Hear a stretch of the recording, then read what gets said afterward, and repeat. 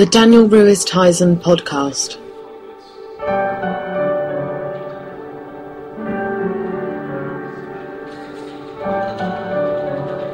Hey, how you doing? This is the Daniel Ruiz Tizon podcast with me, Daniel Ruiz Tizon. Never going bald, it's true. Kind of bores me. I run a comb through my hair. The hair's always there. Maybe I'm taking it for granted. Maybe I don't appreciate it. Maybe I need to lose a bit of hair to appreciate my hair again. No bald patches to worry about. Bit boring. It's the one area of my life I don't have to worry about. I am proud to say, though, that I do have quite a few bald listeners. Show 40, December the 22nd, 2011, coming to you from SW8, Love, Loss and Lattes. Lots of lattes. However, there is no Alice band. I can't find my Alice band today. You know what I'd like to have? I'd like to have a little hook on the wall. Obviously, this being rented property, I have to get in touch with the lettings agent and probably exchange about 12 emails before I can even hang a hook up on the wall. But I'd just like to have a tiny little hook, like a hat stand, but specifically for the Alice bands that I have that I can never find. Christmas as well. You wouldn't know it, though, if you stepped inside the flat. Nothing, not a card, not even a bit of tinsel. It doesn't bother me, I have to say.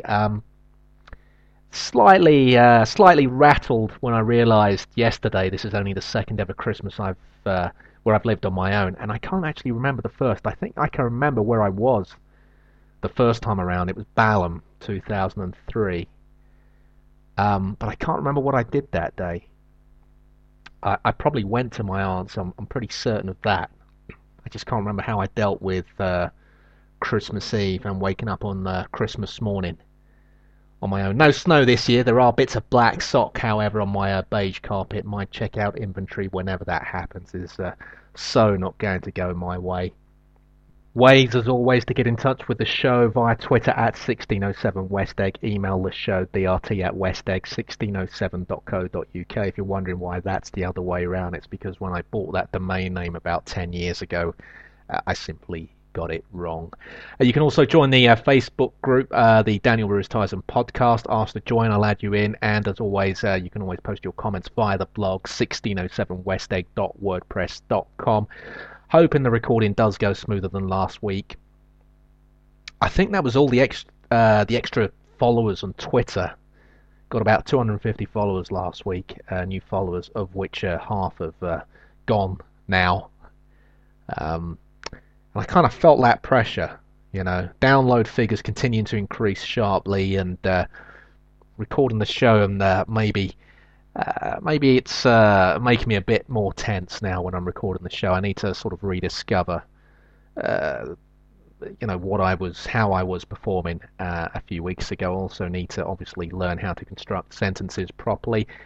Hey, before I go on, cheese. What's going on with cheese? Even the least expensive cheese is pricey. What is making cheese so expensive? I don't understand it. It's going up every week. It's ridiculous. Things to know about me. I bought a backup deodorant today. Had the foresight to see the same deodorant that I bought last time round at on offer at 99p. I thought, I ought to get another one. It's a sign of my growing maturity. I also, as I've said in the past, one of the things that have disappointed me about this year is that my scent does keep changing. You go for the offers, and before you know it, your last 5 deodorant purchases have been different. People don't know what your smell is. You should have your own distinctive smell, and this is the second consecutive time that I have bought the same deodorant. And I think I can maybe build up a new smell from scratch, a smell that I will be associated with. My bathroom caddy, Chrome, 4 tiers, purchased in September. The way the toiletries sit on it uneasily, certainly the bottom 3 shelves, I think probably sum up my personality better than anything else. Not very organised, not very tidy. Clean, but not very tidy at all. But you know what? Despite these shortcomings, I don't think too many podcasts are better or more honest than this. I'm giving you what I have, my words. That's all I have, my words and my nectar points. And you're not going to get my nectar points, really. I need the nectar points. I was actually going to eat this week. I was going to eat first and record later. Just got back from my aunt's collecting my Thursday night meal when on my way back I saw a man bagging up after his small dog had done its business near my road. Apologies if you're eating right now as you're actually listening to this. But anyway, I was seeing this and I was thinking, you want this dog, you want it that much that you're okay for this bagging up routine to be part of your life every day. People will say at least they're bagging up. It's not that much better. That thing still made contact with the ground. It's like someone coming in and rubbing their exposed groin on your sofa and then saying, it's okay, I'm not rubbing myself up on your furniture anymore, you can sit back down. Bagging up is not normal, people. None of this is normal. And, with that same hand later, the same hand that bagged that up, what are you going to do? You're going to caress your kids, you're going to kiss them goodnight, you're going to fondle your partner's breasts or pull them off with the same hand. You're okay with that? Really? Come on, man, that's not right. None of it is right. I can't get my head around this whole dog walking thing. It's so wrong. I can't think of a bigger wrong that's bothered me more since I was a kid. Even as a kid, before I even understood what was going on, I just knew that it was wrong. Anyway, on with the show. Had some heating this week, actually. Lots of heating, actually. In the morning, mainly. And aside from the cost issues, that is how storage heating works. I was getting some tweets from a guy on my timeline who also has storage heating. And he summed it up. Boil it in the morning, the heating's gone by the afternoon. It's so strange. It's so strange. This flat is subsiding. Stick indoors. It's weird because the door that stuck in the summer doesn't now. The one that didn't stick in the summer, the front room one, does now. So very hard to close this door at night trying to keep the heat in the front room. The door keeps making a bang. I'm worried about the neighbour downstairs. The heating escapes. I don't close the door properly at night. But it is good to know that if I was actually in the house, when I'm actually not in the house in the mornings, that I would be warm if I was here. That's the thing about storage heat, and it does what it wants. You have no say in what happens. It reminds me of my last relationship, actually. I've got the input button. It collects the heat. I spoke to the manufacturers. They said knock that up to maximum for the winter. The input button goes from 0 to 6. Output button goes from 1 to 6. And I was like, well, why don't I have the option of putting it on 0? Why can't I turn this dial back? Why do I want heat coming out when I'm not in or when I'm still in bed? So, as I said, I spoke to the makers of what is apparently a storage convector heating combo. That's apparently what I have. They explained how it works, and I just couldn't get my head around the fact that I can't control when the heating is coming out. I can control how much, but I can't control when.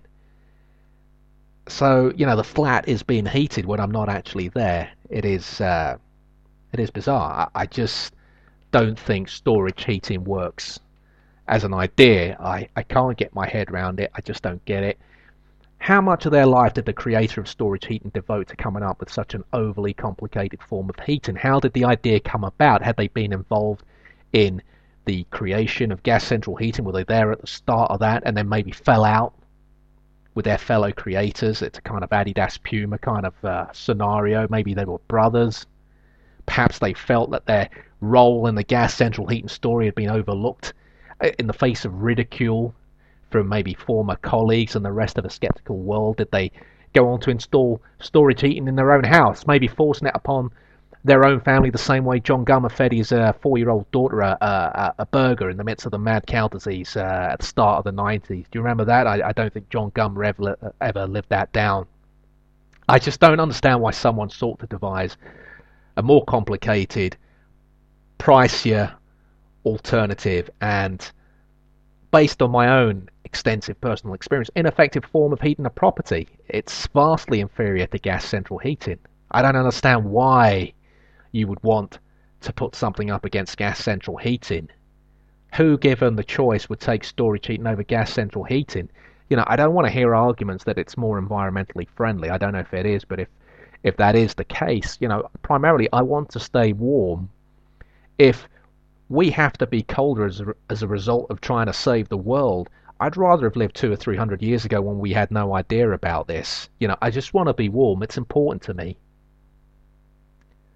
It's important to me. I'm recycling. That's enough. That's enough. I'm accumulating 7 or 8 nectar points a week. I can't really spend too much time thinking about, saving the planet. This is my level. This is the level I'm trying to function at. I also got my screening tests scores too. You remember the vascular screening test that I was sitting on for a couple of months, too worried, to take it. Mickey Boyd had talked me into going to take it, seeing as it was free. And a couple of weeks ago I had the blood test, so this week I had to go and sit down with a nurse and see what the results were, and only scored a 2, which I was relieved about. I thought it might be higher, owing to the basics range heavy diet that I'm on. So apparently I'm just a 2 on the riskometer of something bad happening over the next decade. I think sometimes you would look at yourself. It's your body. You know how it feels. You think, well, they're not really. This test isn't. It can't be right. It can't be right. I must be a 4 or a 5. But this time I just took the 2. I was pleased to get the 2. It was a good feeling to get the 2. They didn't actually specify what the something bad was, and I was thinking, well, is this specifically a heart attack that I'm at risk of, albeit low risk, or was I a 2 out of 10 on everything? Maybe they only tell you about the heart attack category. That's the big one. That's the blue ribbon event in terms of ways to die. They disregard the others. But I'll take a 2. I'll take a 2. It's just it's a big thing, to get my head around the fact that I am now of an age where I have to take these tests, and 40 is really happening.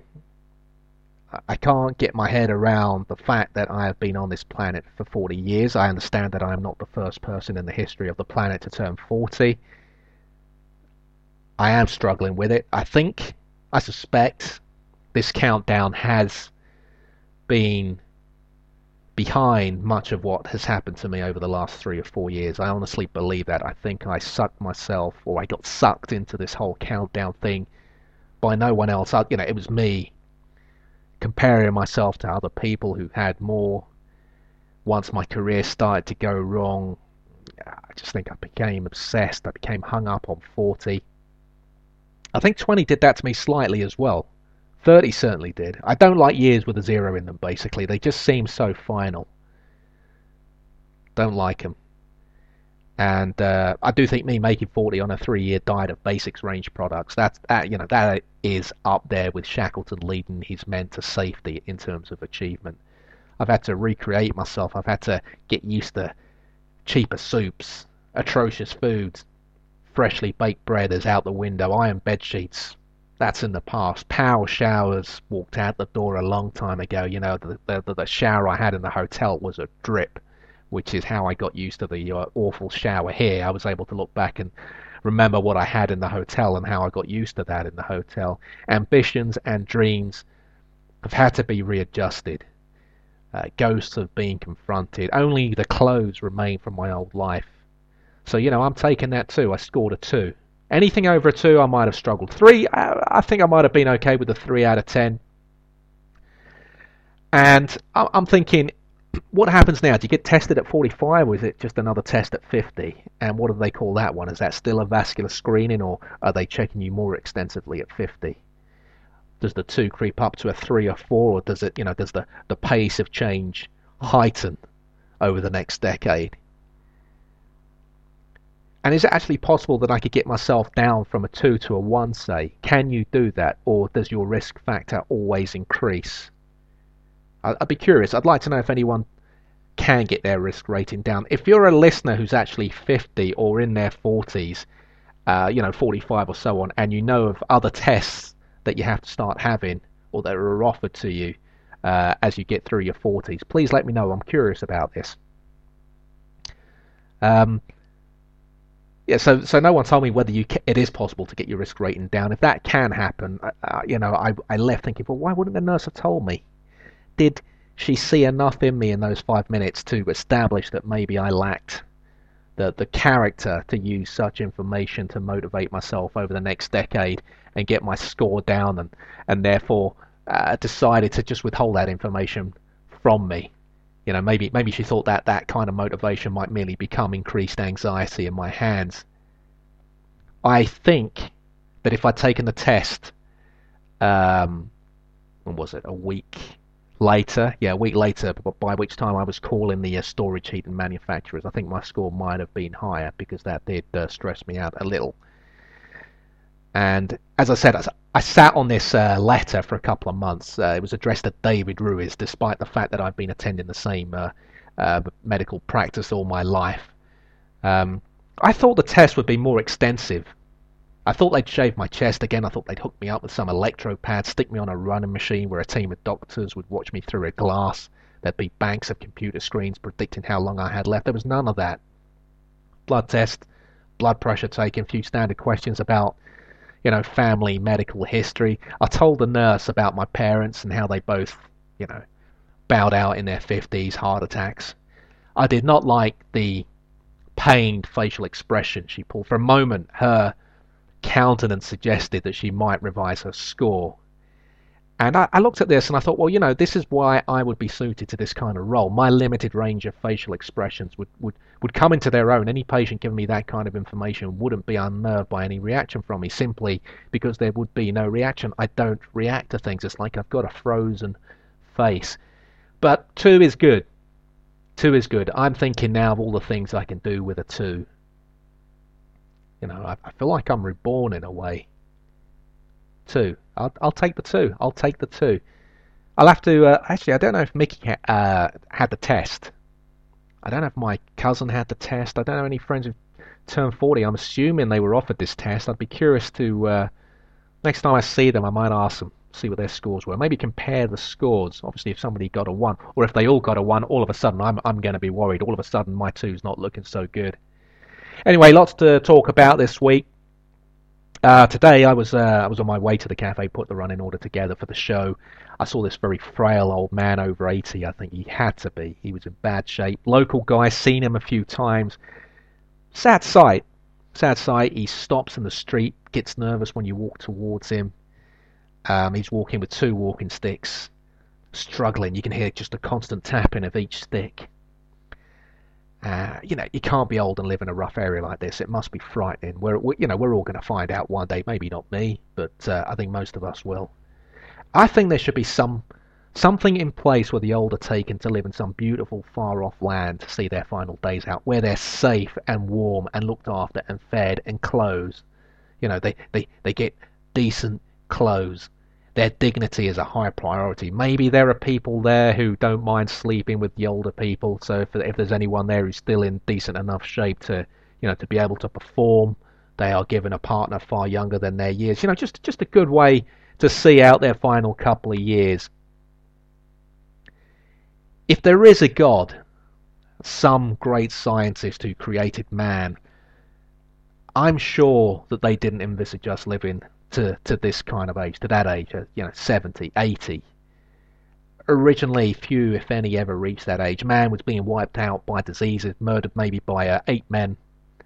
Jealous, who never made that final step with man. Now jealous over man having less body hair, walking more upright, learning how to speak. We weren't meant to grow old. That was never the plan. Imagine at the start of this all, God's got some PowerPoint presentation. He's selling the idea of man to his angels, to his advisors, and he comes to man's final years, and he's saying, and when they get to they live to 70, 80, and then suddenly they're in bad shape. They can't do anything. They have to be looked after. They're a burden on the young. They're awful. Their bodies, everything, drops. You can't get that idea past the panel. Man as an idea wouldn't make it on Dragon's Den. The Dragons would be saying, all this is very nice, but this post-40, illnesses, stooping, unchecked, wart growth, wrinkling business, you need to iron that out before you get any of my money. Suddenly scientists, inventors, medical breakthroughs, they're giving God a run for his money. He's probably been off creating something else, got a little bored, spreading himself thinly, maybe a bit like Richard Branson, sitting by a pool in a pair of tight trunks. God, that is, not Richard Branson. Bit of a belly on him. He's lost his sharpness, a bit like me. Then someone said to him, you should see what's going on with your original creation. And he's come back.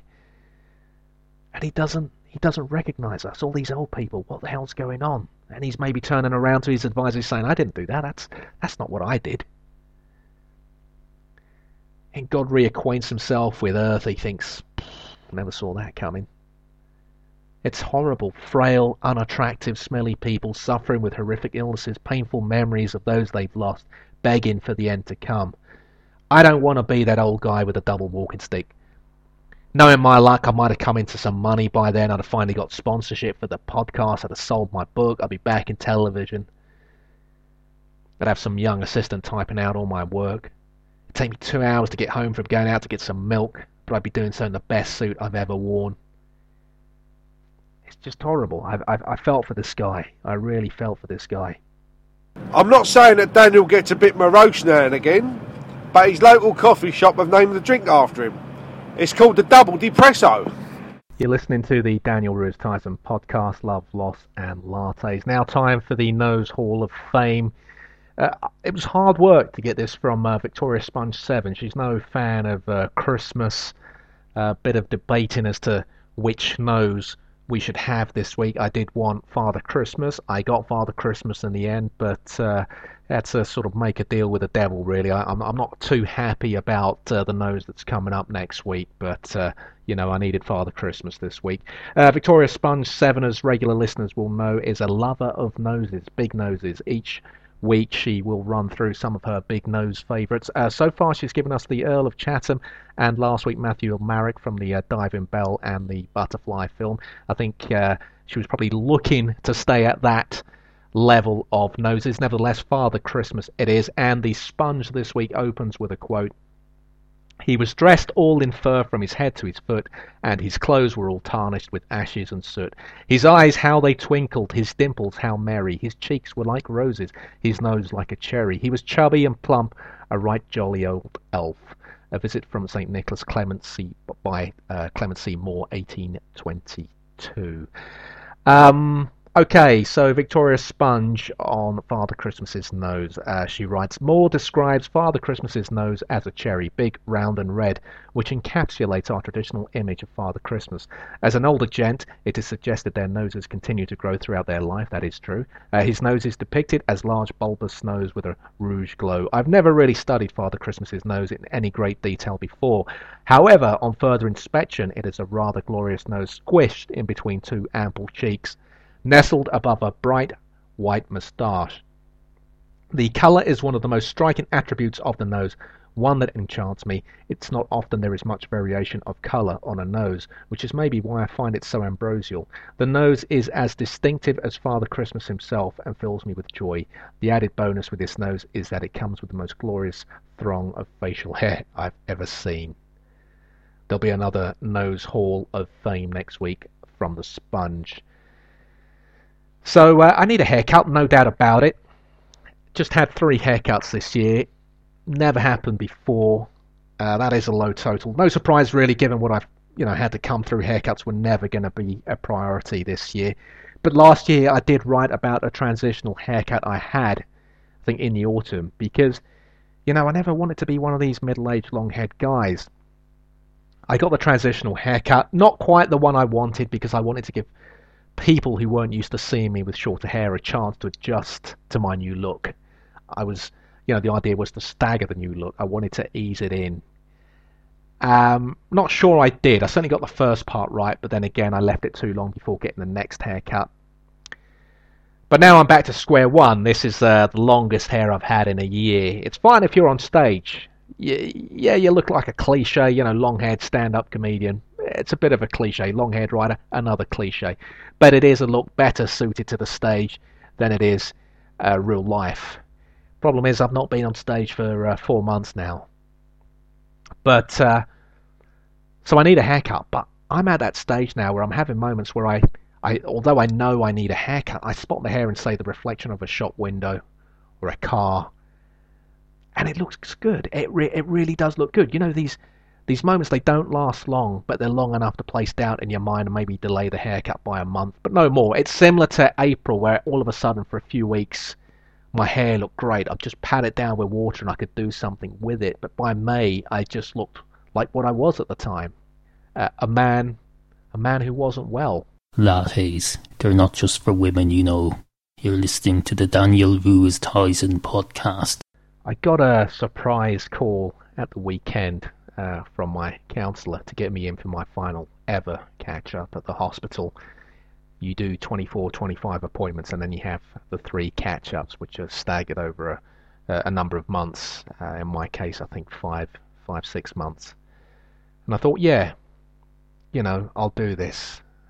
If I can go into the new year knowing that this is all behind me now, part of my history, rather than ongoing, rather than still having one more of these to tick off.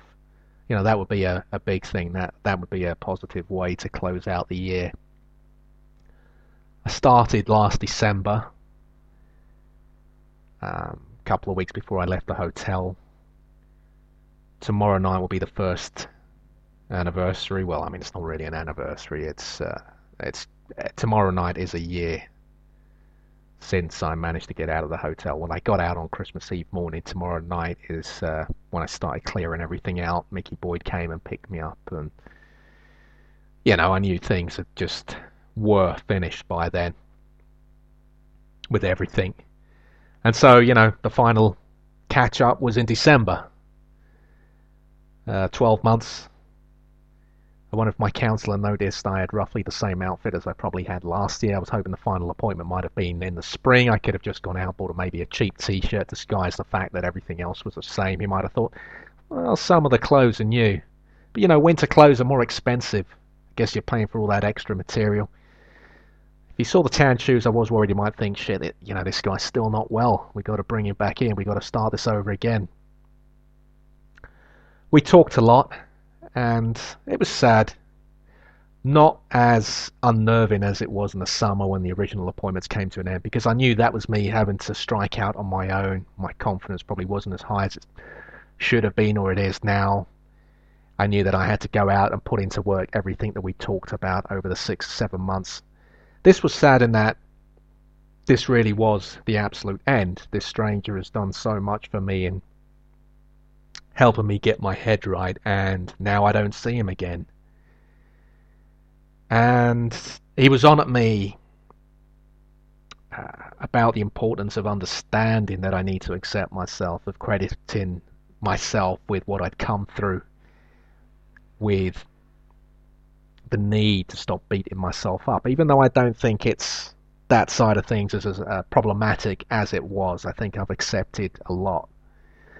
We talked about my book, which I complete the first draft tomorrow, exactly a year after I started writing it. The book, the idea behind the book started with a letter to, you know, my then girlfriend, my desperate attempt to save that relationship and to ensure that I didn't have to go through anything of what I've gone through this year. And the book ends tomorrow with me writing up what that letter would have been like now that if I'd written it tomorrow, now that I'm strong enough to see what happened last year, to fully understand the mistakes that I made and the mistakes that were made for me and contributed significantly to the mess that I ended up in. And the counsellor was asking me why I needed to go back to 9 to 5 if I was writing so well and doing all this other creative stuff. And I explained, obviously, it's financially driven. But it doesn't just mean that I'm ready to take any job. I mean, I remain haunted by some of my final 9 to 5 jobs, and I'm determined not to return to that type of work. I see something that requires a minute taker, and I know there's no way that I'm going to put that before writing. And, you know, there's no point not mentioning the hospital anymore because it's on the donation page. Whenever I went to St. Thomas's, the half of that walk would be identical to the walk I used to take when I was working in Lambeth North, and it reminds me that even when I had a flat, that even when I was in a relationship, there were huge aspects, huge areas of my life that I was not happy with, particularly the job. I was going in there, I was not able to do the job.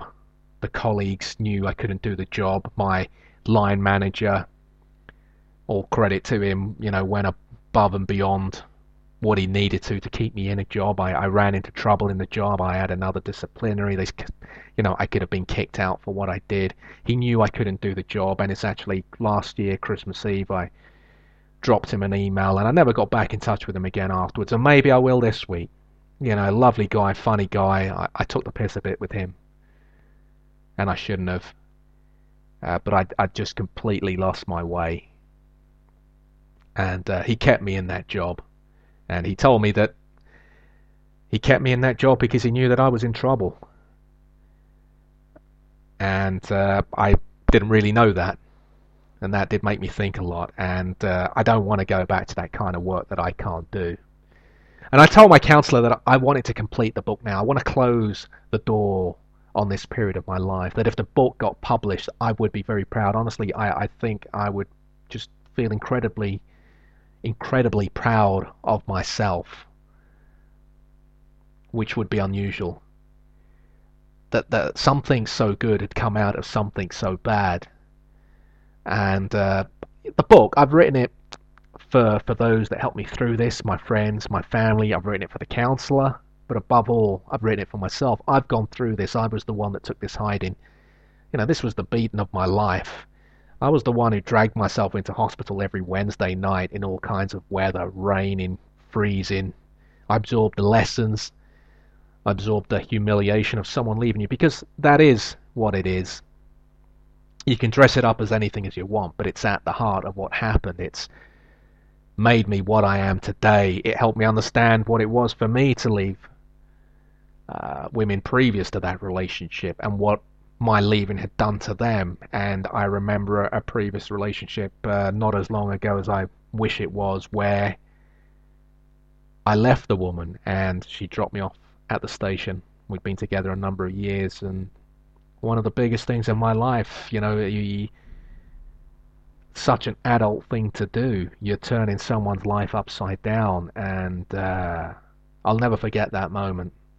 About 6:30 in the morning, just hugged her. I was in tears.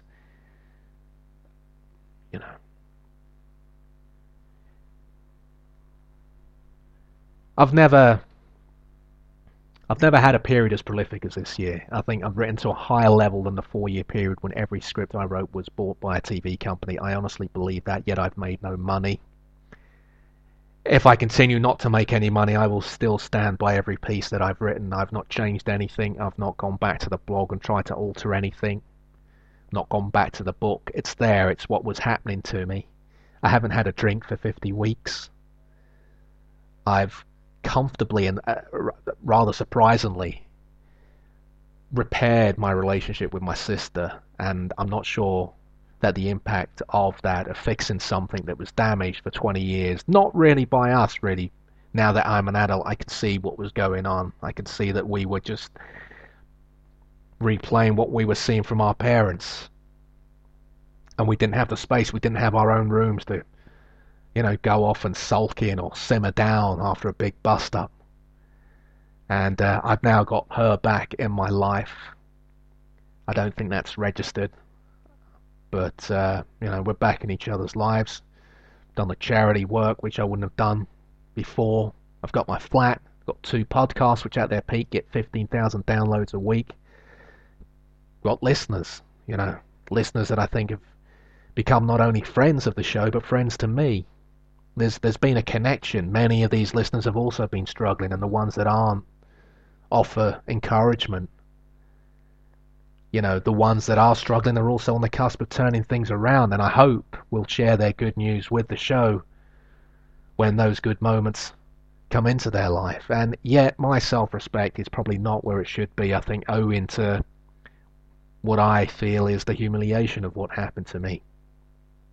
The type of the material, this breakdown, this second breakdown, the final breakdown, led to me, the material that it led to me generating means that for now at least, TV has closed the door on me. I don't think TV would be interested in the kind of stuff that I'm writing about. So the book is my best chance of getting back in. I accept that. If one good thing comes out of this, it would be the book. I told my counsellor I just want to finish it. And in the new year, just start looking forward. It has been hard revisiting everything that happened, but I felt I had no option but to do that, both for the book and for myself to see how I could move forward in a better way. Now I have to edit the damn thing on curly paper because, That's how the paper comes out of my printer, all 280 pages. But I'll do that. I'll grit my teeth and I'll do that. I'll try and find that focus. And I said that if it got published, and I think it will, I think it's too good not to. I think if it does get published, I will finally be able to breathe again. I'll be able to smile. I'll be able to step inside the cafe and not have to write a single word. I'll just be able to enjoy and save that coffee. Actually, I'm not sure I'll be able to smile, actually, given... Yeah, I may have forgotten how to smile. I will smile internally. I want to be able to relax. I want to be able to read again. I want to be able to write my next project in a far easier way than this book.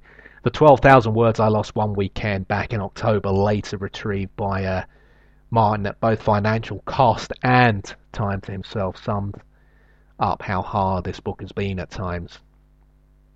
You got limited funds, you can't replace stuff, and yet another example of a great friend there, doing what he did, as have many people, supported listeners, and actually, I'll reiterate again what a great friend Martin's been, because if I was listening to this, I'd think, yeah, that's a nice moment, and I've said, yeah, and listeners, and many people, I'd be a bit pissed off. I want my moment in the limelight, Don't tell me that I've been a great friend and then start saying, yeah, and actually so have these people as well. So, scratch that. Let's just give Martin his moment in the limelight there. This guy has, been a wonderful support this year in terms of just none of these shows and would have happened basically over the last few months, given the amount of IT problems I've had. His support and getting me out and checking up on me and that, in the last 2 weeks I've been crap. I've not really been available simply because I've been running around doing stuff for other people and then I've had to catch up on my own work, but we've all got friends. We all value our friends, I'm sure. This is about getting through now this weird period of isolation, which has crept up on me the last couple of months, staying in, doing little. Though last Sunday I watched a couple of John Wayne films back to back. I was okay with that. It was, it was a quiet day. It was a boring day, but I just think, mate, I just need to find a way of resting. And I was conscious this was it. I was conscious this was the ending. That, no more visits to the hospital till my time here is done. Some young nurse will be wheeling me in. I'll be trying to probably peer down her top. I'll tell her, yeah, I was here 20 years ago. I went nuts. This guy helped me. He was good. He really was good. What's your number? Follow me on Twitter. I'm 60, but I look 40. I just, I'm here because I inherited my parents' heart defects. So it was over. That final session, the counselling, it was over. Done. I was done. I'm officially well now. I don't know if you get a certificate for that. I was expecting my counsellor to actually bring out a bag with new clothes for me. Say, just maybe saying, yeah, well, now you can wear these. The shoes are too small, but, anything's better than those tan shoes. But there wasn't a bag. Instead, he just told me, you've done as much as you can now. There is an irresolvability about much of this, and you can't allow this shadow to carry you. And I think that's what has happened at times. That shadow has been carrying me. I know it has. I get that book out, I close the door on this, and I start moving forward. Daniel Ruiz Tizon, he doesn't do smileys. Does this sound like the voice of somebody who does smileys? No, so don't send him smileys. Now it's time for this week's timestamp. This year I want to know what you were doing in December 89, and I certainly got my answer. I'm staggered as to how young some of you are. I'll begin with you guys this week. Lolly G tweeted in, it was spent at a family hotel in Folkestone. My mother dressed me as a clown. I learned what decade meant. Nick MB, I was 5 years old and probably adjusting to sharing Christmas attention with my tiny screaming little sister. William emailed in, William Stafford. In December 1989, I was coming to the end of the first term of my teacher training. I was a third of my way through the PGCE course, which would lead to my postgraduate certificate of education in drama. They were heady days and the course was pretty intense, and to be honest, I only signed up for it because I wanted to escape a humdrum job and go back to being a student again. I never thought I would end up spending the next 2 decades as a teacher, albeit a cool and hipster one. Yeah, right, he says in brackets. Ed's brother. I was 4 years old in 1989. I was probably soiling myself. What age do you stop soiling yourself, he asks. Well, I'll be honest, Ed's brother. I think probably before you get to nursery. Miss Ella Simone, a giraffe lover and a new saboteur. Actually, Ella's writing is now appearing on Sabotage Times, so catch up with her on there. Where is it? Christmas, December 89, I was 11. Granddad caught me smoking and cousin's girlfriend slashed her wrists because he got someone else pregnant. After she carved up her arms, she wrote messages in blood on all the pages of his porn mag's effing head case. Reading that, I could only think of that moment when the boyfriend, stressed out, might have thought, man, what a day. I'm stressed, I'm going to knock one out. Grabs a mag, he's ready to go, he's got a boner he's happy with, opens the mag, messages in blood. I doubt anyone's lost inches quicker than he did at that moment. It would have been like when you let the air out of a balloon, I think. Yeah. Anyway, Ella, my understanding is she's a giraffe lover. I actually had my own giraffe obsession, but only as a very young child. Didn't carry on until I think I'm talking about 4 or 5 years old. I always used to get animal toys. Remember a tooth extraction, not the tooth that was fine and was pulled out because my mum called my bluff when I said I had toothache and dragged me off to the dentist, and I went down with that line, had the tooth pulled out.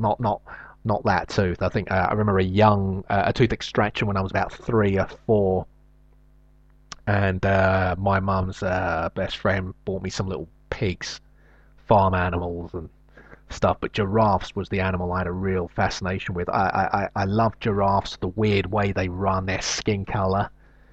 So that takes me back reading about giraffes.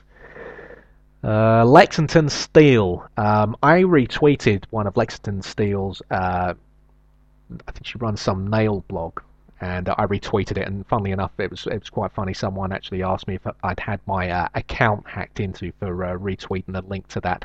Thing is, I just think the great thing about Twitter is you just you support each other, and she's been a long time supporter, and I thought I'd do that. My account wasn't hacked. I'm not into nails.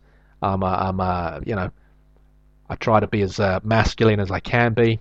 I just thought her blog was it's a good blog. What is that sound? I don't know if that would have come out. I think that might be TweetDeck is open. I can't actually I don't know how to get rid of that sound. I checked that out. I'm not even constructing sentences again. Okay, Lexington Steel. I was 5, so probably getting really overexcited about Christmas. Not much has changed, actually. So that's 2 people, at least, born in 84. Nick and Lexington Steel. Pete, Domican, a joyous month. After 2.5 years, I was finally leaving Dumfries. 2.5 years of good-natured banter, otherwise known as abuse, just for being English. 2.5 years of watching Queen of the South instead of Spurs. 2.5 years of trying to find any excuse to get out of Dodge at the weekend. Even the one thing I enjoyed there, curling, had been stopped due to some bastard blowing up a plane over Lockerbie. Blimey. So that's what? 88? Even the one thing I enjoyed there, curling, had been stopped due to some bastard blowing up a plane over Lockerbie the previous year, requiring the curling rink to be turned into a mortuary. Wow, I watched my worldly goods packed into a container and headed for the motorway with a smile on my face. Actually, the guy I'm about to talk about now, he had a cousin in Lockerbie who apparently was one of the first on the scene, if I remember rightly, when the plane came down. And that's what I'm going to talk about this friend now. Nellie Jenkins. My memory is specifically 22 years ago today, the 22nd of December 1989, a memorable day. Such a memorable day for me that for years I kept my travel card from that day. Arguably, I think the last great day I spent with my great childhood friend Nellie Jenkins. By then, my friendship with Nelly, it was like a girlfriend that I knew I was losing. He was moving in different circles, music circles, going to loads of gigs and so on. My musical tastes were, I'm honest enough to admit, still appalling. So I knew I was losing him. I wasn't ready for that. Probably trying to hang around him more than he would have liked me to. Childhood friendships don't often make it into adulthood, and this was one. Which was a shame because we were very close. He was on a year or two away from meeting the lady that went on to become his wife. You can't compete with that. Even I know you can't compete with that. But I missed him, and I missed him for a long time. I talked about this earlier in the early shows, actually. The shows where I was really bonkers, the shows which are no longer available on iTunes. There's a great American show, My So-Called Life. It ran for just one season, gave us Claire Danes and Jared Leto. One of the best shows you'll ever see on teenage life. Claire Danes had a new trouble friend, crazy out of control. I can't remember if her name was TJ, something like that. And then she also had the childhood friend that she was growing away from. And that was handled so beautifully. And there was this one episode towards the end of that year where they came together and acknowledged what was happening, acknowledged that the friendship had been lost, and that it wasn't anyone's fault. So this particular day I call round for Nelly. I'm told he doesn't like being called Nelly these days. He'll always be Nelly to me. That's where our friendship stopped. Our friendship stopped when I was calling him Nelly. He's Nelly. Now, he lived down the road from me off Clapham High Street. When I was contemplating buying a scooter in the spring of '89, I was buying it on the basis that I would only be able to make one journey, which was to Nelly's. I couldn't do U-turns. I couldn't ride bikes properly. I couldn't do U-turns, and I figured that I could get to Nelly's by just riding in a straight line, and then when I was coming back home I would just turn the scooter around and do the reverse journey. I had it all planned out. The friendship started in the school playground. He was about to turn 5. His birthday was in February, mine was in April. He was in my cousin the Rabbit's class, and his mum came over to my aunt to invite the Rabbit to Nellie's birthday, and my aunt said, well, look, if the Rabbit comes, well, obviously she didn't call him the Rabbit. If my son comes, my nephew's got to come. They do everything together. And so I came, and it was actually me who developed the huge friendship with Nelly. So here we were, 22nd of December, off to do Christmas shopping. My dad had never allowed us to have a big TV. I don't know why, and I never saw anything unusual about this until 1986 when a kid called Christopher Richardson came to my house, a classmate. Next day, it was all around the school that we had a 14-inch colour TV for our main TV. I was mortified. At that point, I didn't understand what the big deal was. I was asking myself, why is this strange? Why the ridicule? And then I was gradually started realising that just as none of my other friends were sharing the marital bed with their dad, they also had big TVs in the front room. They had videos as well, but big TVs. They had big TVs. Now this 89 was a great time in my life. 89 to 90, that was the year.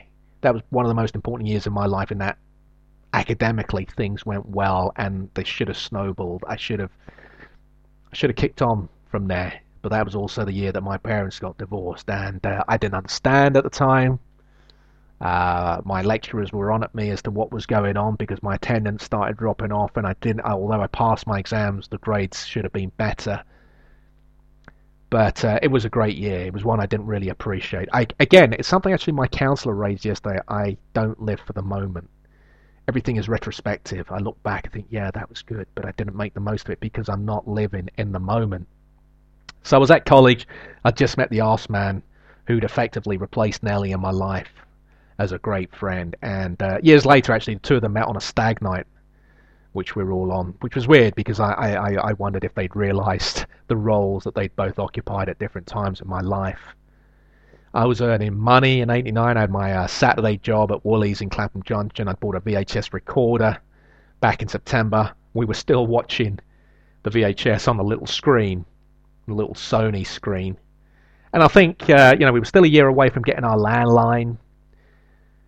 I think the arrival of the video was the thing that made my dad realise we can't watch videos on this. This is ridiculous now. We need to get a big TV. So just before Christmas, he gave me £700 to go out, buy this big TV. And I was like, wow, £700 cash. I'm 17. Not only had I never seen that much money, I don't think my dad had either. And years later, when I was refusing to bankroll his little college world clock radio sideline, Dad would remind me of this moment. So I called round for Nelly. We went to the West End. I think we went there by bus. I can't remember really. But we started off with the record shops. We were big music buyers. Nelly persuaded me to buy the Cure's Disintegration album. I got into them that summer when they had that hit. Was it something like Lullaby? I can't remember. It was a big top 10 smash. Disintegration to this day remains one of the greatest albums that I ever bought. The actual Disintegration track, which is about 7 or 8 minutes long and opens with the sound effects of a storm, is brilliant. And it always reminds me of that day. Always takes me back to 22nd of December 89. So we got our music. I think we got other shopping, Christmas shopping stuff in. So then we trekked off down to Tottenham Court Road to hunt down the TV. I was so excited. Teletext was the big thing. You know, we were about to have a television with teletext.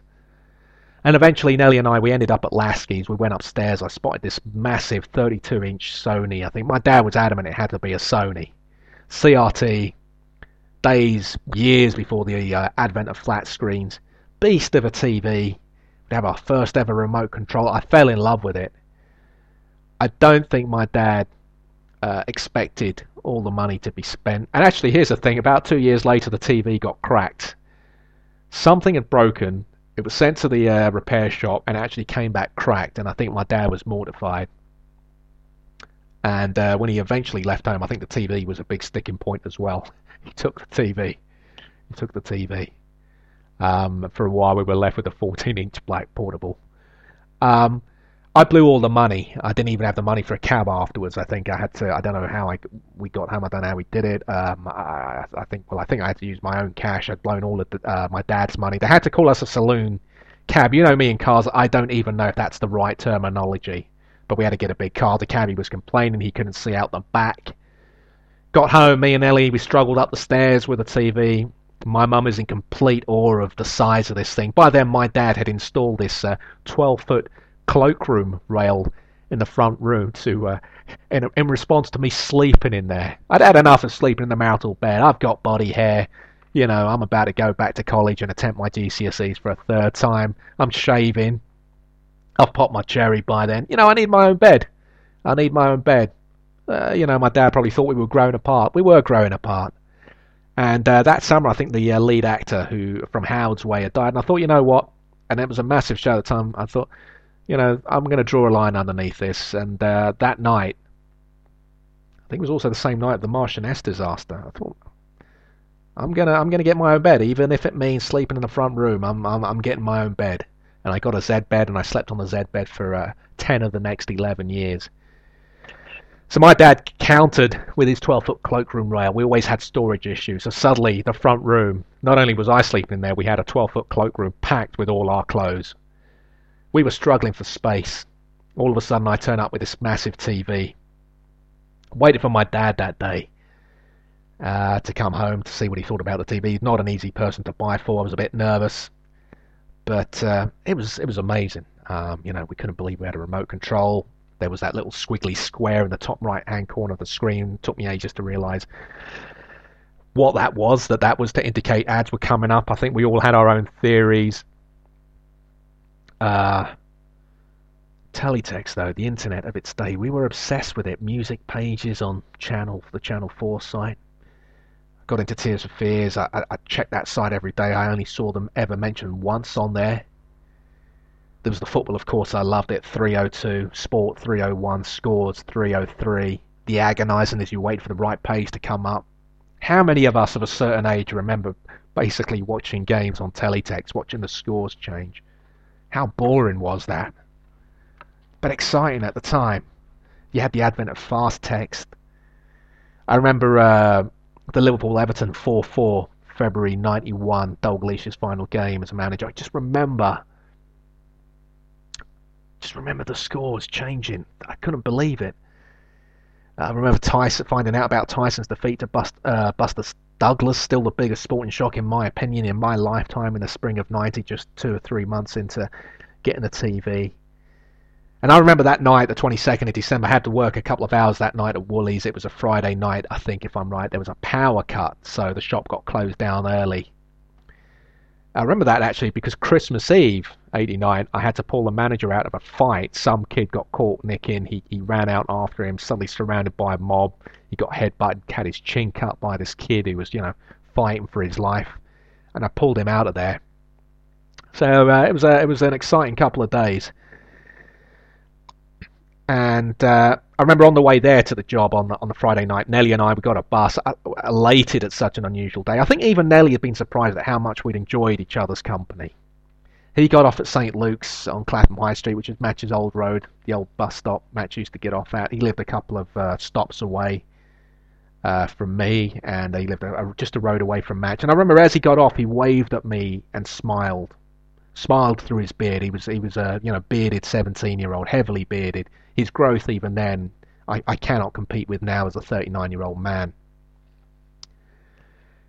And really, looking back, that brilliant 12-year friendship had ended with Nelly helping the Ruiz Tizons welcome their first big TV into the family bedsit. And, I'll always love Nelly for that. Our friendship would still run for some months until the summer of 90, but this was the last great day that we had together. This was our goodbye. This was our goodbye. So that's this week's timestamp. Next week we fast forward to July 2002. What were you doing? Twitter at 1607westegg, hashtag timestamp, or email me drt@westegg1607.co.uk.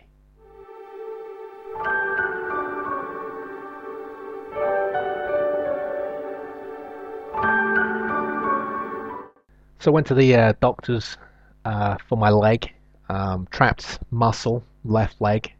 I think, as I said last week, it was either the stretching in the 4 pairs of trousers that did it, or the ridiculous walk Martin and I undertook to the physic garden a couple of weeks ago, where I think we must have walked at least 6 miles that day.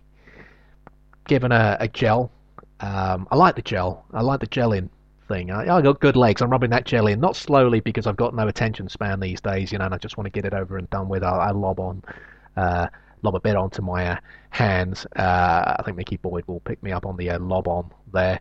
A few massages into the skin. But as I'm massaging it, I'm aware that it's a good leg. I'm aware that it's got good definition. It's just got a trapped muscle. That's the problem. Also given some diazepam, which is a sedative. And I was still awake at 3. I was told this thing would put me to sleep. Take it an hour before you go to bed. I was still awake at 3. I did feel it this morning, though. I struggled to get up. I think the leg was feeling slightly better this morning, which is good, because I've been walking around on it for a couple of weeks. I was told I should have got some ice packs on it in the first 3-4 days, really. And after failing to do that it was always going to be a problem. Thursday night last week, Friday morning, the night after the show, I think it was such a troubled recording last week, so many cock-ups at my end, didn't get to sleep. I was still awake at 5. A text came through from the doc telling me that an old colleague, line manager, no one had actually signed my timesheet more than this lady ever. It was a relative period of stability in my life, and I was told that she passed away on her 60th birthday just last week. None of us had known. So that was sad. Breast cancer. Doc was a bit sad. She had a soft spot for him, protected them a lot, protected the team a lot, and I think it made me sad. I wasn't as close to her, anywhere near as close to her as they were. They had been together for a number of years by the time I turned up, and I was there for 18 months, which, for me is the equivalent of 10 years, but it was a good job for me. It was a good team. It was the tightest team I'd ever worked with. Had 1 or 2 problems with her, but I always found her fair. She'd always allow me time to present my view to her before then attempting to dismantle it or show me the error of my ways. Sometimes we agreed, sometimes we didn't. But, as I said to Mickey Boyd, it's one thing losing people that are close to you and so on, but when you start having conversations about, oh yeah, I used to work with someone, yeah, they passed away, that's just another thing completely, because it may be that you didn't like that person. That's not applicable in this case, but you just, again, everything becomes a countdown. The job ended for me 4 years ago. It didn't end in a good way, but she was still there, and you think, wow, she would have been gone in 4 years. It's sad. It's sad. She was a nice woman. She was that generation, I think, of women. It's not a criticism of women. I just think, as I've said before on this show, there's a generation of women, mums to my generation, that kind of not there now. And it's sad because that's a good generation of women. That was I think a big thing for a lot of guys in my generation. And I feel sad, as I say. I feel sad for my team, my old team.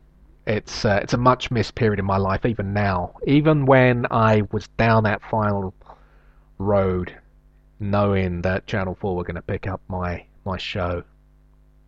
Even then, by that time I was out the job and I missed the show, I missed the guys. It was a job that was there for me during my transition from football journalist to TV writer. I'd write my arse off during the day and I'd go there for the evening shift. And to this day I miss them all, I really do. The woman that passed away, she was a quiet woman, always in her corner, letting us do the work, bailing us out of trouble whenever we needed her, often chuckling away when the doc held court. And yeah, it's Christmas. Yeah, sad. Didn't make it to Christmas. But, that's life, unfortunately. That is life. I've probably, on a lighter note, there'll probably be about 1,000 people that I've worked with who will remember me when my time comes, and, maybe one or two will turn up, but most will just say, nice guy, but he was difficult. He didn't want to do anything. I think the guy in Liverpool Street that I worked for mid-90s, when I applied my job description more rigidly than I ever have done, and just refused to do anything, I was a complete knob in that job. I really was. It's the one job where I can say I was a knob. There are plenty of jobs where I can say I was wrong, I was this, I was that. This specific job, I was a knob. And if someone ever says to him, do you remember that Spanish guy, big nose? This was before the rhinoplasty. Do you remember him? And he'd say, oh my God, he was so difficult. He wouldn't do anything. I asked him one day to move a box. He brought out his job description. I couldn't do anything. He wouldn't do any work. Yeah, so I don't think too many former colleagues will be mourning me. Time now for this week's Song Overkill. It's a festive special. I asked which festive songs historically have you overplayed and why. Mine is simple.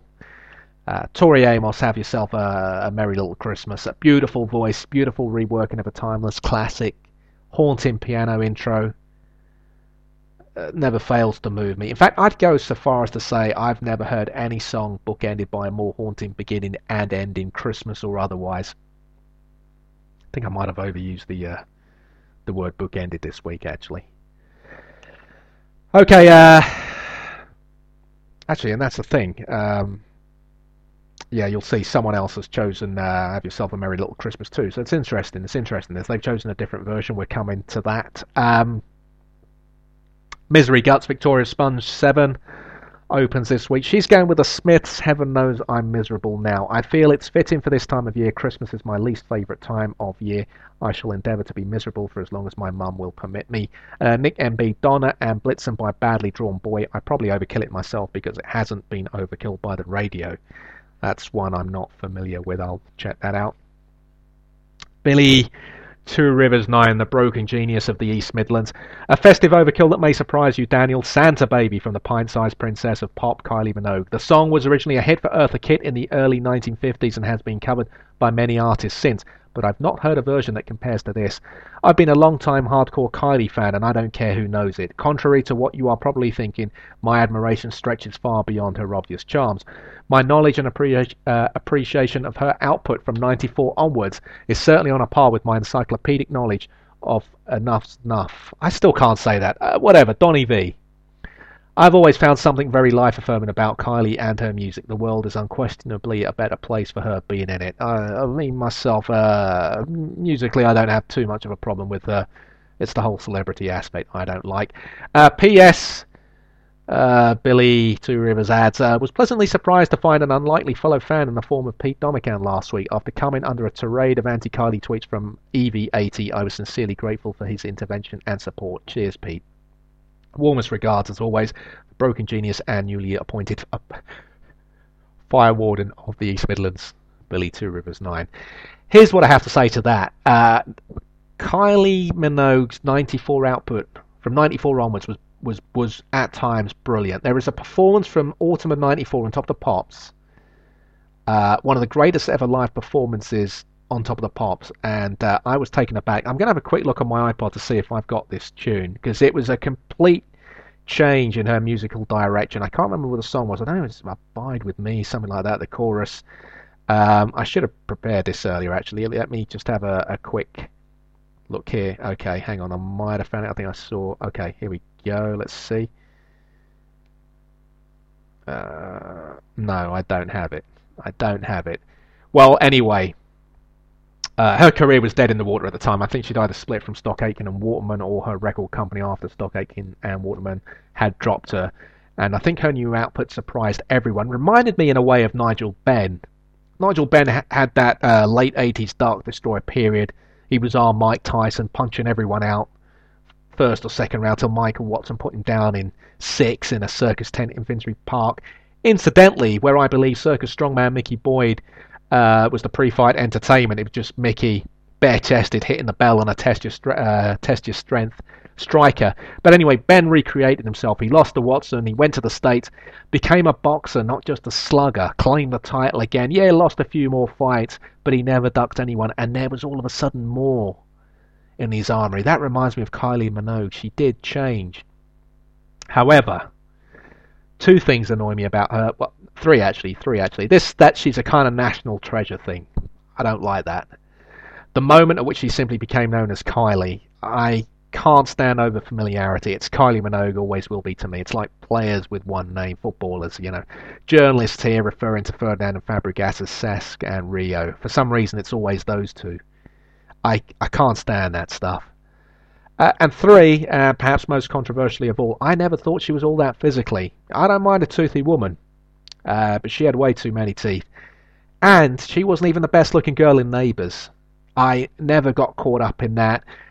If you're going on about the arse, there are better arses hanging outside the multitude of chicken shops here on South Lambeth Road. Musically, yeah, I agree with Two Rivers. From 94 onwards, her output was very interesting. Very, very interesting, bearing in mind where she had come from. Miss Ella Simone, I listened to Irish drinking songs at Christmas. Reminds me of the big family Christmases when I was little. Found myself on a stage singing this with a live band a few weeks ago. And guess who hasn't actually checked out what the song is? How slack am I? I'm going to see if I can dig that out now.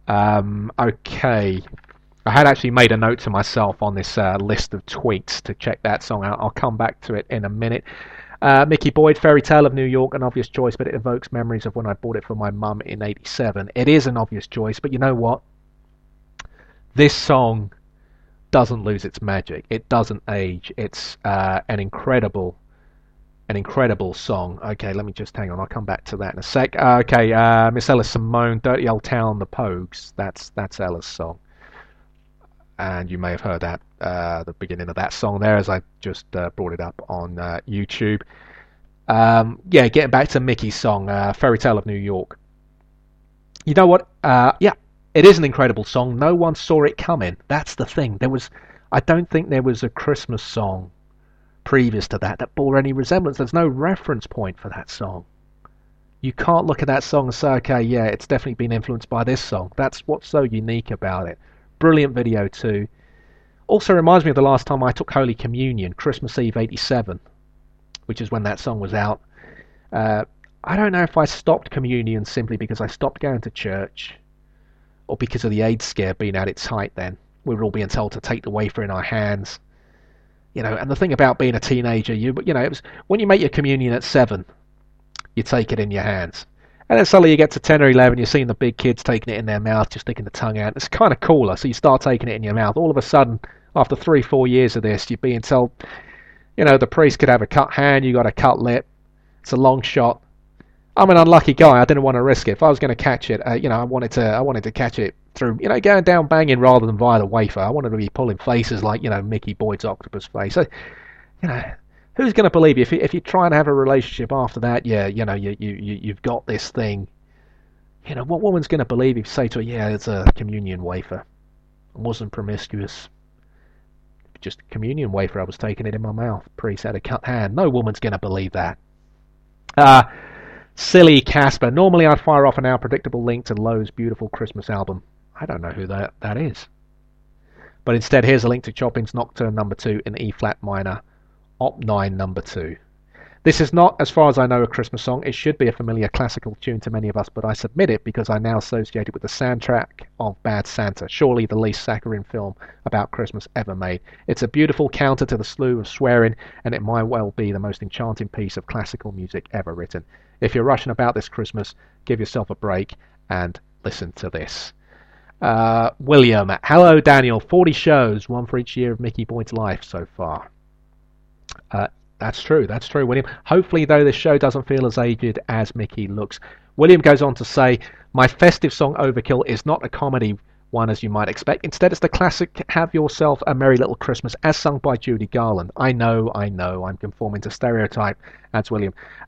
Sung by Judy Garland in the film Meet Me in St. Louis. It's a very sad song, and it seems to me Judy knows your Christmas won't be merry, or even little for that matter, just one big old ball of sadness. There is hope that things will be better, but not this year, not this Christmas. I'd like the lovely William Stafford copyright Mickey Boyd's opinion on the Tori Amos version. I'd be curious. Because and I'll probably need to re-familiarise myself with Judy Garland's version.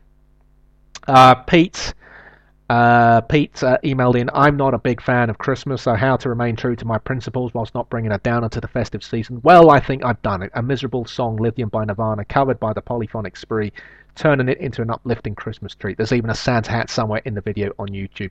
Job done. That's the band that have loads of people, really. It reminds me of one of those flats run by Mediterranean landlords where there's just loads and loads of people living there. It's about 10 people to a room. Pete continues, those of you who have never heard of the Polyphonic Spree will probably have heard Light and Day played as the Sainsbury's ad. The royalties keep them going, so even though you may hate Jamie Oliver, the man who pontified Clapham, think kindly of the music. On tour there's usually more than 20 people on stage with every kind of instrument wearing cassocks. A band that once seen is never forgotten, and a complete change from the miserable indie staple diet that I survive on most days. Yeah, well, I'll be sticking all these song overkills. Hopefully, I don't know if I'll have time before Christmas. Certainly over the Christmas period, I'll do that. They were on there the last couple of weeks as well. 1607westegg.wordpress.com. Just click on the song overkill tag. That's the festive song overkills for this year. If we're still going next year, we'll do this again. Hopefully, I'll be in brand new clothes for next year's Christmas show. I'll have a new sharp razor blade, shorter hair, thicker Alice band to handle my thick locks. Some gas central heating would be nice. Time now for a quick Nectar Points update. Sanix deodorant, I mentioned that earlier. Maple and pecan cereal. Had too much of that this morning. Sugar overload, I think. 2 cans of Diet Blue Bolt. Disappointingly for me, the 3 for £1 offer's now gone, so I'm now paying 47p a can. And some red Leicester cheese basics, 172, pricey, very pricey. Not bought my Christmas presents yet, so tomorrow or Saturday's receipt is likely to be more interesting in terms of Nectar Points. May read it out on next week's show. You're listening to the Daniel Ruiz Tizon podcast, half man, half P45. Regular listeners, you'll know what happened to me last year. If you're new, show 31 is a good place to start. You'll find much of the info on the fundraising page. Over £600 raised so far, going to the adult psychotherapy department at St Thomas's in southwest London, who looked after me. As always, humbled by large and small donations. This is the last week in which the donations page will be open. It closes on Christmas Eve, and I want to take the opportunity now to thank you. This has been running now for 10 weeks, and thank you everyone who's retweeted the link, everyone who supported it, everyone who's been behind it, everyone who's donated. It's means a lot. Appeal runs until Christmas Eve, 2 days left. Please donate or retweet the links. I'll give the link out again at the end of the show, and thanks for helping something so positive come out of a not so great period. Learned a lot from you guys, learned a lot from the council, learned a lot from myself. Listening to your stories too has helped. I'm grateful for your support. Moving on without a segue, New Clapham. Back in the late summer, the working class kicked out the Ponces. We made Clapham a wank-free zone, handing the wannabe Chelsea over to North London. Hasn't been easy. We've knocked down a load of unnecessarily expensive bars. What we've got ourselves is an early sort of Deadwood-type settlement. We've got diseases breaking out everywhere. We've got Mickey Boyd's Filthmonger's shop. If anyone's feeling a bit pretentious or in danger of being pretentious, they just go in, and his coarse language, honed on episodes of the Sweeney, just brings everyone back down to earth. Mickey still needs a part-time on Saturday staff in his shop, so still looking for your submissions, double entendre MPs to the show, drt at westegg1607.co.uk. No applications so far for that. I'm not sure if that's because people are intimidated by Mickey or because women aren't being allowed to apply to work alongside such a hunk of a man by their jealous husbands. We also we needed the pub landlord. We've got the Bedford pub restored to its original name opposite Clapham North Station. Donk Bet Till I Die tweeted in, if you still need a landlord for New Clapham, I used to run pubs, still hold a licence actually, worst job I ever had. I think in the absence of further applications we can hand the pub over to Donk Bet Till I Die, see what he can do with it. First and foremost a pub hopefully, but let's see what kind of events Donk can introduce to it. Then we've got a skating rink, if I remember rightly. We've set that up for Christmas on Clapham Common. Not being able to attract a choir, sadly. I think, that's something we need to look at addressing next year. Been a sort of absence of community spirit at New Clapham, I think, this week. It's not quite got ourselves the kind of Christmas maybe we should have had for New Clapham. We did introduce the Who You Could Have Been theme park, a dark creation, not for the troubled mind, that shows you what your life could have been like had you taken different decisions at pivotal moments of your life. Funnily enough, actually, no takers for that yet. None also for the theme park guide. We're looking for a charismatic Ricardo Montalban type figure who can bring the kind of calm assurance to what is likely to be an unnerving experience for those taking part. Let's see if we can get someone on that ride over the next few weeks. Let's see how it works out. We can maybe iron out any flaws in it. William emailed in, Christmas in New Clapham, there should be a temporary shop opened along the lines of those that crop up as bonfire night approaches to flog fireworks. This one would consist of a chute, at the bottom of which is a trash compactor. For a nominal fee, customers may send their unwanted Christmas presents to be smashed into oblivion on the way out. Someone not unlike Mickey Boyd would give the customers a bit of a slap for being ungrateful and not recycling the rejected gift items through charity shops. Wishing all the listeners, and you yourself, of course, Daniel, my very best wishes of the festive season. The lovely William Stafford. Copyright Mickey Boyd. Ho, ho, bloody ho. Thank you, William, and thank you for your support from very early on. Wish the lovely William Stafford a very Merry Christmas. Meanwhile, I think Pete's looking for some clarity from Victoria Sponge 7 on whether they're going to be running the pop band together. So that's the short New Clapham this week. Keep those ideas coming in. How can New Clapham see in the new year in a better way perhaps than it's seen in Christmas, in a positive way that shows the world we're here to stay? Twitter 1607 Westegg, hashtag New Clapham, email the show DRT Westegg 1607.co.uk, just stick New Clapham in the subject header. Had an email from Callum on turning 40. He turned 40 last week, if you remember, and I was curious what Callum's experience of it was. Callum emailed in, thanks for the birthday wishes from your show, very kind of you. You asked me what it felt like turning 40. From early November I've been counting the days and feeling pretty uncomfortable about it. It's a relief not to be counting down anymore. I had a good birthday, but I didn't feel birthday-like at all. I've never felt less birthday-like. Normally I feel self-conscious having happy birthday sang to me, but this time I was quite happy to have people sing it. The one and only drawback so far to being this age is middle age spread. Working away from home is certainly telling. Now I know enough from following Callum on Twitter over maybe a year, maybe as long as a year now, that Callum does a lot of travelling. I think he travels the world really as part of his work. So I think he's quite active, but I guess much of that activity takes place in the car, driving, maybe staying in a lot of hotels. I know that I put on a load of weight when I stayed in the hotel for 5 months. My diet went to pot. I had no cooking facilities. Every night was a takeaway.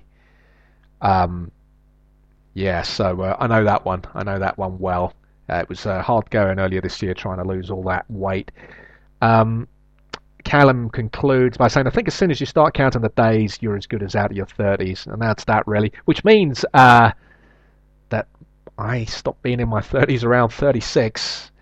And that's that, really, says Callum. Bestus Callum. Thank you for that, Callum. Quick hairstyles you don't like. Chris John Hall. I find fringes make anyone look unnecessarily severe.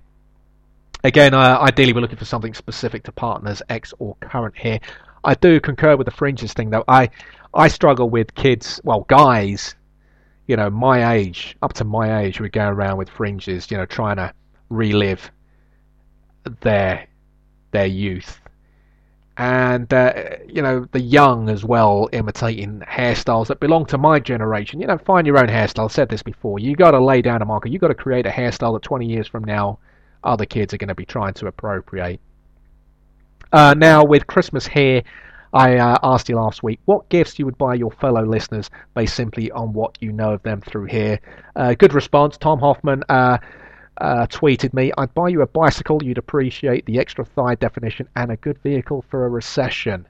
I'm always up for thigh definition, Tom. As I mentioned earlier on the show, I've got some good definition going on, but can't hurt to get more. I do have a story about a bike on this year's Please Don't Hug Me special, actually. Stay tuned for that. Not sure I'm a bike guy, but I'd welcome any gift. Grateful for it. Perhaps, maybe if I took the gift, I'd hope that if you forgot about the show in a year or so, I could then sell it on eBay, flog it, put the money into maybe, I don't know, investing in better mics, better nasal inhalers, and, it'd probably be years before you found out I'd given the bike away. But thank you. Callum again, I'd buy Eat My Halo a coat with a discreet hood that zips into the back of the collar. I think she lacks a hood on her coat and she has to walk the dog. Bit of an obvious reason, but there you go. I have struggled with hoods. I remember when I was in Barcelona about 9-10 years ago, I bought myself a Parker jacket, which, brilliant jackets, but the hood, you can't see out of those things. I didn't like it. I'll stick with the beanie hat. And now a brilliant email from Two Rivers. A lot of thoughts gone into this. Two Rivers starts off, the lovely William Stafford. I would give William a festive mask and cape to be worn over the Christmas period. Nothing too tasteless. Would probably opt for a red with a colourful tinsel trim. This gift would also enable him to give his black mask and cape a long overdue wash before the new year. An Irish Brit, a good quality table lamp. This poor woman obviously has a lack of quality lighting in her home, evidenced by yet another mysterious, shadowy photo of Mickey's #1 fan appearing on Twitter this week. There is, I suspect, a very beautiful woman hiding behind these dimly lit shots. Pete Domican tweeted in, I had every intention... Oh, sorry. This is still Two Rivers. This is his gifts. These are his gifts. His gift for Pete, I had every intention of buying Pete the new Donny V album wrapped around my middle finger, but due to a variety of issues, the release date has been put back until February 2012. Who am I kidding, adds Two Rivers. I know it, you know it, and I suspect even Donny V himself knows it. This jinxed album is never going to see the light of day. Roland Audible, I remember when he actually released his album the day of the Twin Towers, and it disappeared without trace. Mickey Boyd, Two Rivers, present for Mickey Boyd, a big soft cushion for his taxi. Since they launched the Get Billy to 500 campaign, I have had a lot of cabbies start following me on Twitter. They frequently tweet about a condition which is referred to as leather arse. I have no idea what the symptoms are, but I can't help but think that a decent cushion might help him fall in foul of this terrible affliction. We'll be talking more about the Get Billy to 500 campaign with Mickey on Christmas Eve. And for me, Two Rivers says, I've made no secret of the fact that I've been a big fan of your work since stumbling across you on Twitter back in September. I was planning on really pushing the boat out and getting you gas central heating and a new laptop for Christmas. But then I realised that it would leave you with F-all to moan about, and an army of the lost and broken would lose a fine ambassador. So I'll just leave it if that's okay. That's okay. That's okay. Actually, here's the thing for Jason. My tan shoes were mocked last night outside Vauxhall Station. Guy just said to me, do you think those are okay? Jason has the same tan shoes. I don't know how he would have dealt with that. Maybe my tan shoes would be more accepted up north. Anyway, finally, the Two Rivers gift for EV80. What do you buy a woman who owns a Siemens thermostat and spends her weekends flying across the Pennines in a helicopter? All this humble broken genius has to offer some lime and tangerine Tic Tacs, which I know she's very fond of. and my deepest affection as always. Season's greetings to you and all listeners of the Daniel Ruiz Tizon podcast, Broken Genius and newly appointed, etc., etc. We do hope Two Rivers will be giving us fire safety tips in the new year. I'd be interested actually to get his feedback on what he made of my dad's old rope of hope fire safety idea of the late 70s, involving tying up the family and lowering us down on a rope from a third floor bedsit. Mickey tweeted in, it's very difficult to build a Mickey Boyd brand because you've still got him thinking that he's a listener, rather than maybe being a bit aloof, saying, I'm too good to contribute, I'm a presenter. This man, he has an ego, yet he surprises me. He surprises me in that he still also contributes as a listener. Mickey says he'd get William a cravat, an Irish Brit whose backdoors Mickey absolutely wants to smash in. There's no doubt about it. He's very clear on that. He says he'd get her a bottle of booze and for Two Rivers a fluorescent thong to match his fire warden's jacket. Irish Brit replied, "Hello Mickey, a perfect gift, but you don't have to get me drunk." I think he might do Irish for what he wants to do. Anyway, that's gifts that you would get other listeners. Merry Christmas, Daniel. That's it. We're at the end of the show.